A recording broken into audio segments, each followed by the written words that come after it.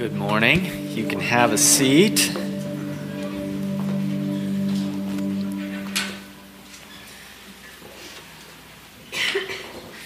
That was a beautiful time of worship. All right. Well, my name is Jesse. I'm one of the pastors here, if you don't know me. We're going to be in the book of Acts today. We're almost done, which is pretty cool. You can turn to Acts chapter 28. We're going to be in the first 10 verses.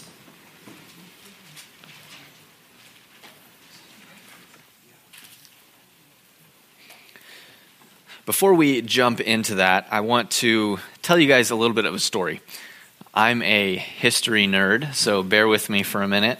In the late 1500s, as North and South America were being discovered and explored by the European countries, there was a man named Sir Walter Raleigh who was growing a name for himself as an explorer. Sir Walter was credited with being a person of great bravery and honor and faith. He was highly favored. He was British, and he was highly favored by the Queen and was given charge over several very important missions for the Crown, including founding the British colonies in Virginia. Now, as the Spanish continued to colonize and explore South America, Sir Walter got his hands on an account by one of these Spanish explorers about a fabled city of gold called El Dorado. Many of you have probably heard of it. Now, supposedly, this Spanish explorer had been taken blindfolded to this city and then been shown all of its wonders, all of the gold coating the buildings and the streets before he escaped, but then was unable to find this city again. So Sir Walter, being an explorer, decided that he thought he could find the city. So he convinced the Queen to let him lead an expedition to South America to find El Dorado. He failed. He didn't find it, and when he returned to England, unfortunately for Sir Walter, he began to fall out of favor with the Queen, partially because of his failure, and partially because his enemies, started to accuse him of being a spy for the Spanish. Now, Sir Walter decided to, in an attempt to regain his place, his favor with the Queen, he decided to write an account of his own explorations.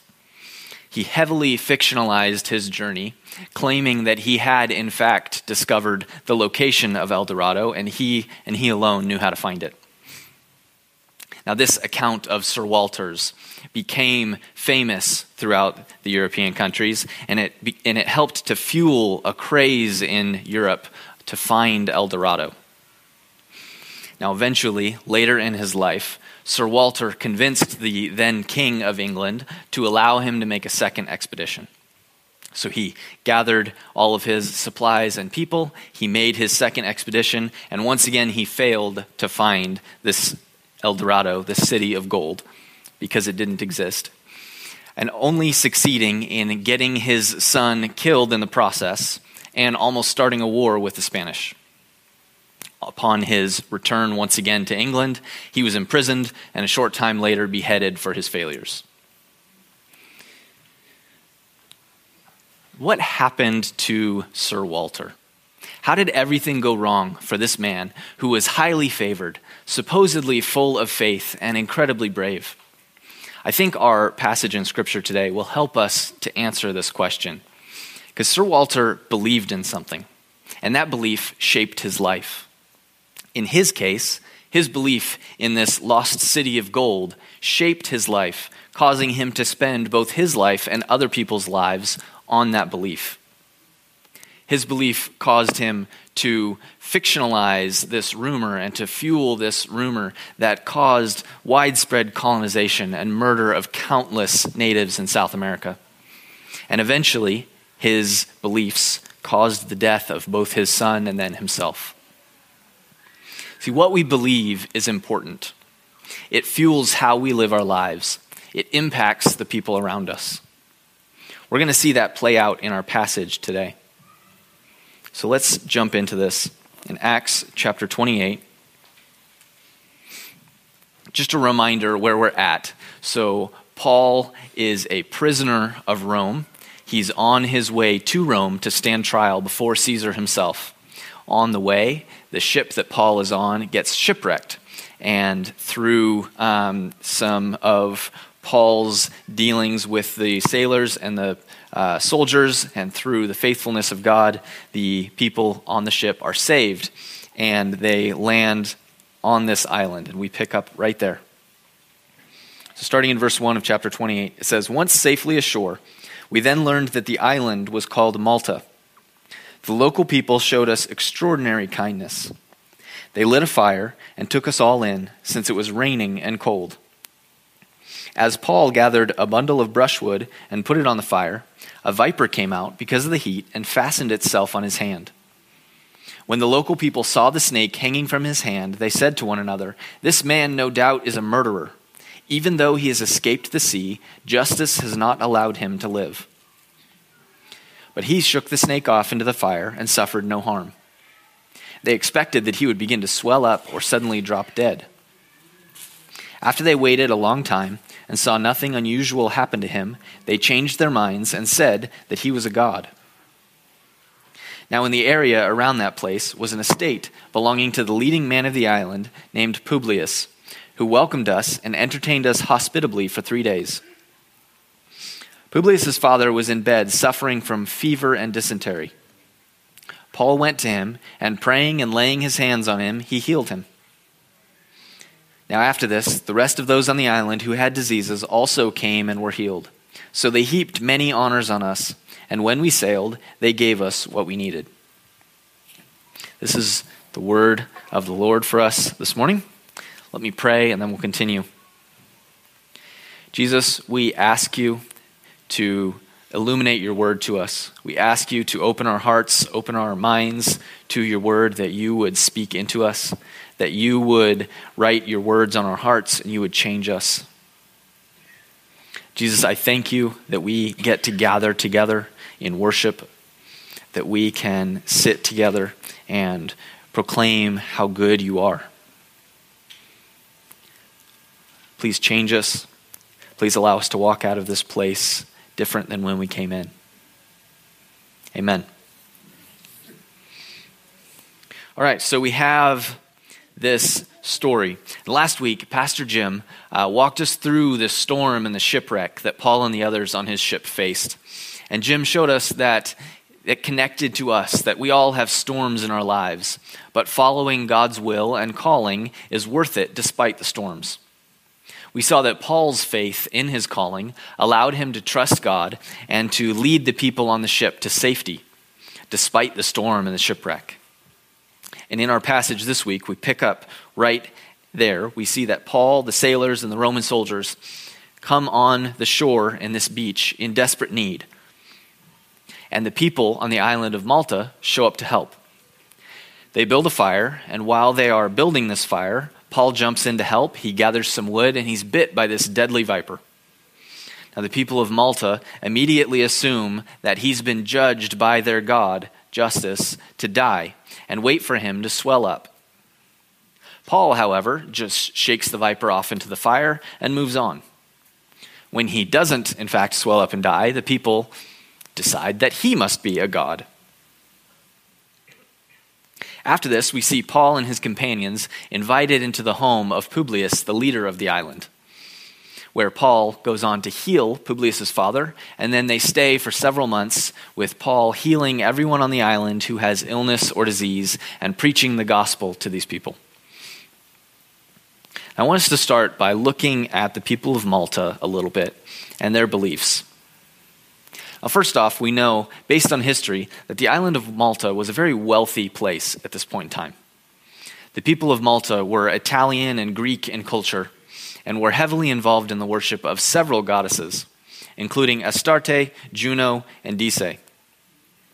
Upon seeing Paul, his Roman captors, and the sailors in need, the people of Malta were quick to show kindness to them, taking them in and building a large fire.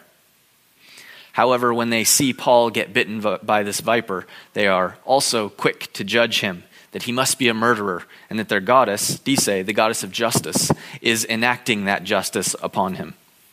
Now, I think that's a reasonable thing for these people to think with their beliefs in this culture.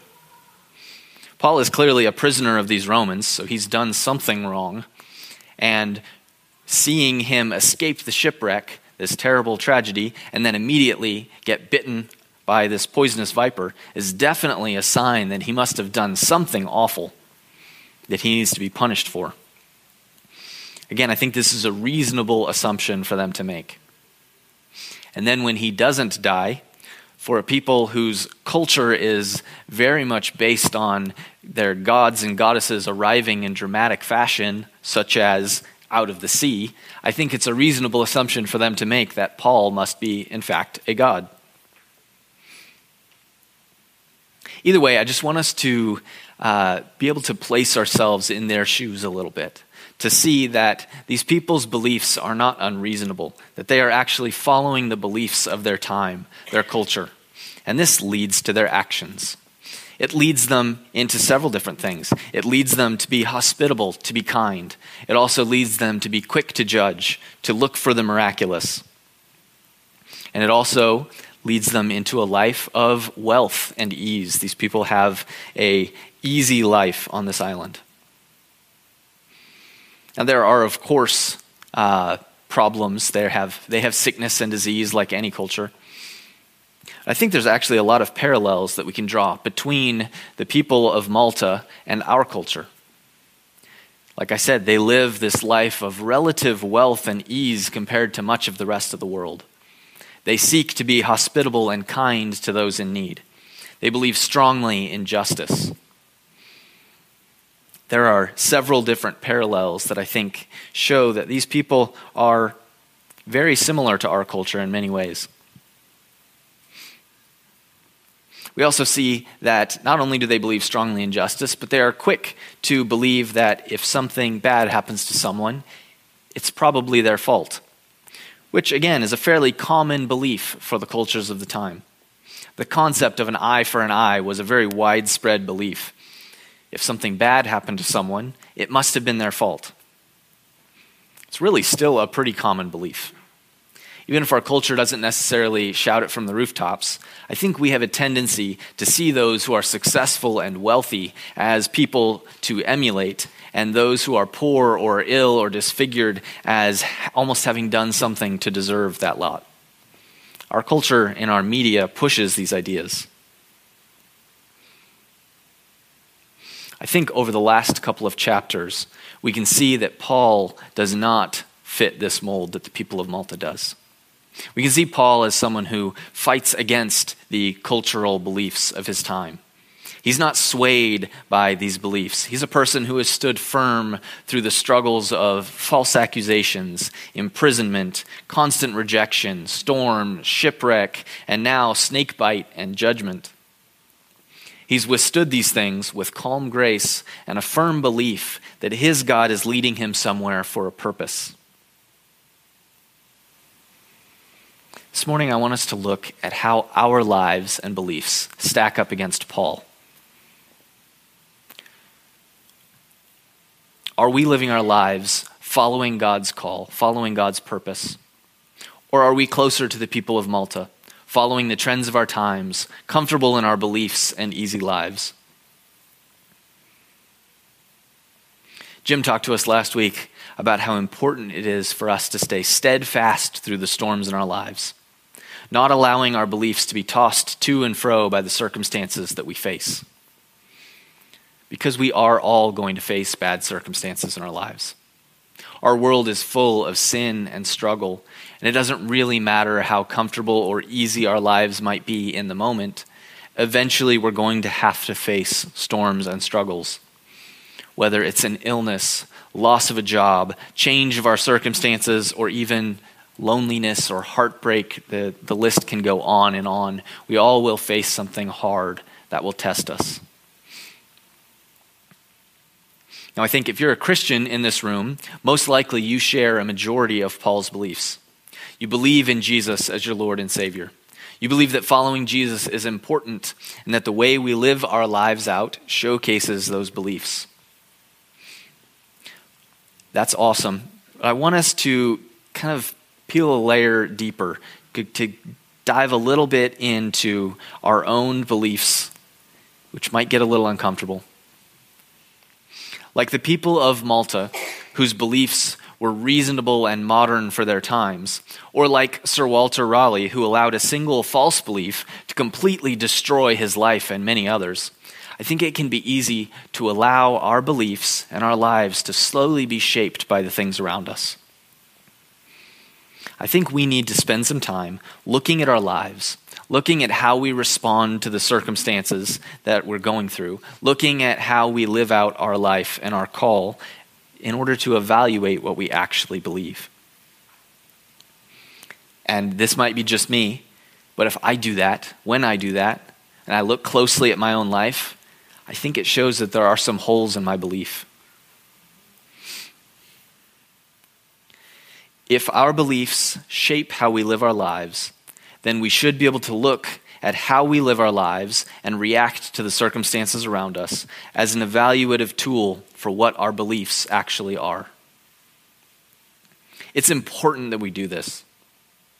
As believers, God has placed a specific call on our lives, and it's important that we evaluate whether we are following it or not. And our beliefs are at the core of how we live our life. A couple of weeks ago in our young adult group, we were talking about why we don't obey Jesus' commands to go and share the good news of the gospel with those around us. And we kind of came back around to this concept. If we aren't obeying Jesus, then there must be a disconnect between our beliefs and what he has said. I made the statement to them that if we aren't obeying Jesus, then we must not love him like we say we do. I wasn't trying to be harsh. I just wanted them to understand that if our lives don't reflect the beliefs we say we have, then we don't really have those beliefs. There must be a disconnect.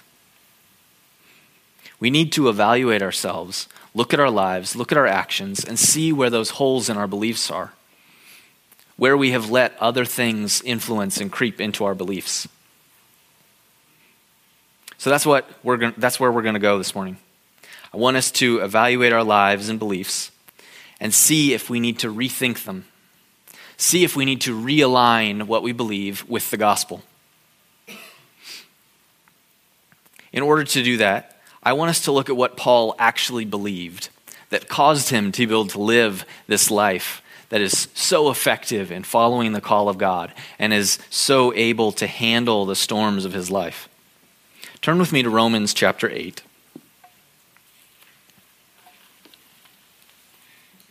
We're going to read a passage from Romans chapter 8 that I think gives us 3 beliefs that Paul has that allows him to live so effectively and to stick so closely to God's call despite everything that he's going through.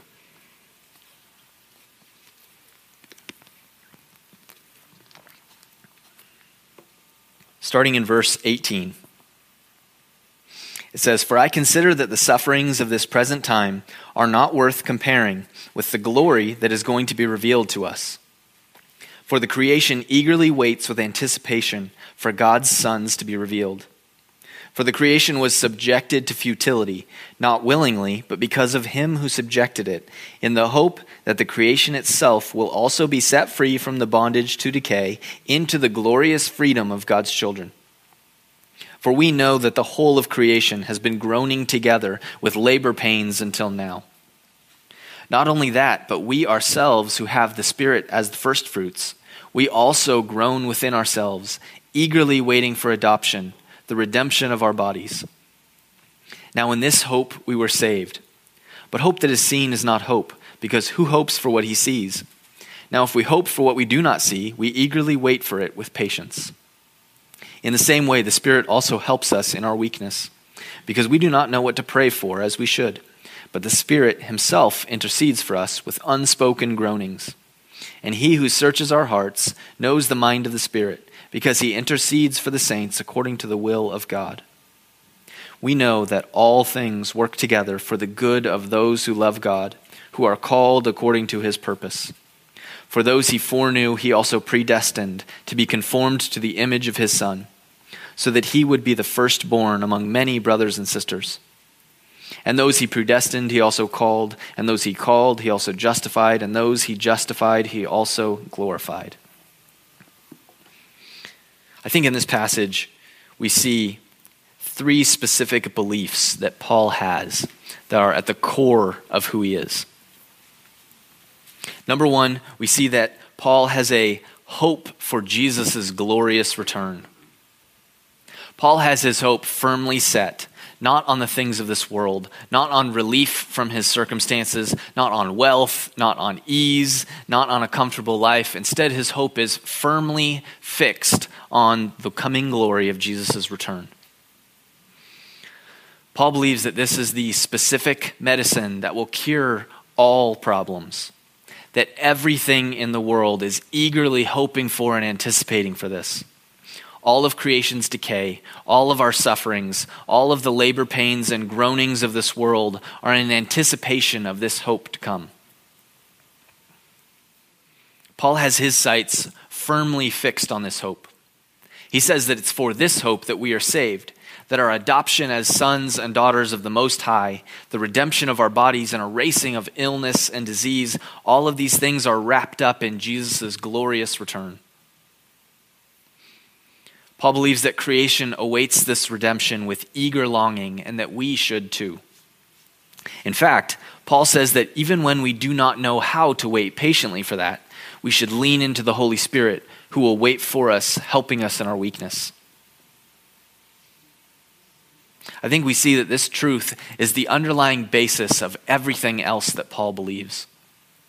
It's what gives Paul his hope for the future, allowing him to press on and continue striving and following the calling of God through all sorts of trials and tribulations that he goes through. Number two, I think we see that Paul has a hope in his adoption into God's eternal family. Paul knows that his present circumstances are just the aftershocks of a world where sin once reigned supreme. He has his hope firmly fixed in the world to come, in this promise of adoption into Jesus' eternal family, where his place is secure. No storm, viper, religious persecution, or Roman legion can take away his eternal place in God's kingdom. Paul knows that his work and call has a direct impact on this kingdom and this family, that he's building the kingdom of God through what he's being called to do. He's building a family that will never go away. And so it's worth it. It's worth the struggle. It's worth the pain that he goes through. We see throughout Paul's writings that he's constantly talking about how important the churches are to him, how much he has given for their success, how much he loves them. I think we see that Paul's status as a member of God's adopted family is one of his core primary beliefs. Number three, we see Paul has a hope in God's eternal purpose. Paul believes that although he may not be able to see past the current storm, although he may not know what is coming next, that God's plan is perfect, that it will be for his good. Despite the struggles and pain, Paul has hope that God knows exactly what he's doing, and that plan includes good for Paul. Paul has hope that what God says is true, that God foreknew him, predestined him, called him, justified him, and would finally glorify him. No matter what Paul's life or circumstances look like, Paul has hope that he can trust in his good Father to complete the work that he started and have it be for Paul's good. There are plenty more beliefs and truths that we could look at throughout Scripture for Paul, but I think these three things are foundational for what he believes, and they impact his life. Are they foundational for us? Are these the things that are driving us, that are fueling how we live our lives? In a minute, we're going to be done. We're going to spend a couple of minutes in reflection, and I'm going to ask you to consider your own life. Consider your own actions and what that tells you about your beliefs. It might be uncomfortable, and it probably should be, as we look at how we actually live our lives and consider if what we say we believe is true. Do we believe in these three things? Before we do that, however, I want to look at what the fruit of these beliefs are in Paul's life. We've seen that they bear fruit in how he approaches his circumstances. They bear fruit in his demeanor and his attitude. He makes it through this shipwreck. He helps his captors to build a fire. He gets bitten by this deadly viper and simply shakes it off into the fire. And then he continues on his way through unjust accusation and then even improper worship. But the major fruit of Paul's belief is that he continues to follow God's call through all of this. And it has a huge impact on the people of this island. We see that Paul spends 3 months on this island, healing the sick, preaching the gospel, and focusing on the good news of Jesus Christ, and it impacts these people. I don't know if you remember a couple of weeks ago, Sam told us about how Paul spent 2 years in prison preaching the gospel message to the same few people over and over and over and over again. And it was futile. There was never any success. These people weren't changed. Well, here, he spends 3 months. He stays true to his calling. He continues to preach the gospel, and the impact is immense. History tells us that Paul's impact on the island of Malta was incredible. The gospel message firmly took root here. Publius, the island chief that we see took Paul in, becomes a Christian and actually becomes the bishop of this island, goes on to be martyred many years later, and was made one of the patron saints of Malta. Christianity sweeps across the island of Malta, and even many years later, through Muslim occupation, it holds on. Paul found himself on an island full of people who had not heard the message of the gospel. And even though he was a prisoner, even though they were judging him and then elevating him to godhood, he stayed firm, he stayed fast to his call. He preached the gospel message, and it bore incredible fruit. I can't help but compare Paul and Sir Walter Raleigh. Both said to be men of great faith, yet one followed closely to his beliefs and hope in Jesus, and his life bore incredible fruit, while the other clung on to his false belief in a worldly rumor of wealth that caused destruction and countless deaths. So like I said, I want to end with this question. What do we believe? And this is so important for us to evaluate because we may not have the impact that a Paul or a Sir Walter Raleigh had on history, but our beliefs definitely impact those around us. And it's important for us to look at how we live our lives, how we follow God's call on our life, and see if our beliefs are actually what we say they are. So we're going to spend a couple of minutes asking ourselves that question. And if you're here today and the question is actually pretty simple to answer because you just don't believe in Jesus as your Lord and Savior, I would really encourage you to think about what your hope is in. Jesus provides hope and security through even the darkest of circumstances. If you're here today and you are a Christian, but you look at your life and you just don't see the fruit of working for God's call, please look soberly at your beliefs. Maybe you have been caught up in a false belief. Maybe your hope has been twisted into something other than Jesus' promises. We all face hard circumstances, and maybe that has been making you fix your eyes on some other hope and belief than Jesus. Church, fixing your hope and belief on Jesus is worth it. He loves you. At the end of this passage in Romans chapter 8, Paul asks us this incredible question. He says, "Who can separate us from the love of Christ? Can affliction or distress or persecution or famine or nakedness or danger or sword?" And his answer is this. He says, "No, in all these things we are more than conquerors through him who loved us. For I am persuaded that neither death, nor life, nor angels, nor rulers, nor things present, nor things to come, nor powers, nor height, nor depth, nor any other created thing will be able to separate us from the love of God that is in Christ Jesus our Lord." If you place your hope and belief in Jesus Christ and his promises, it's worth it. If you follow his call on your life, it is worth it. Nothing can separate you from his life, from his love. This doesn't mean you won't face hard circumstances. You will.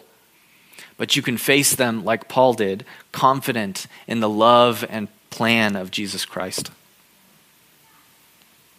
So church, we're going to spend a few minutes in reflection, a few minutes on this question of whether your life reflects the things you say you believe. And then we're going to continue in worship.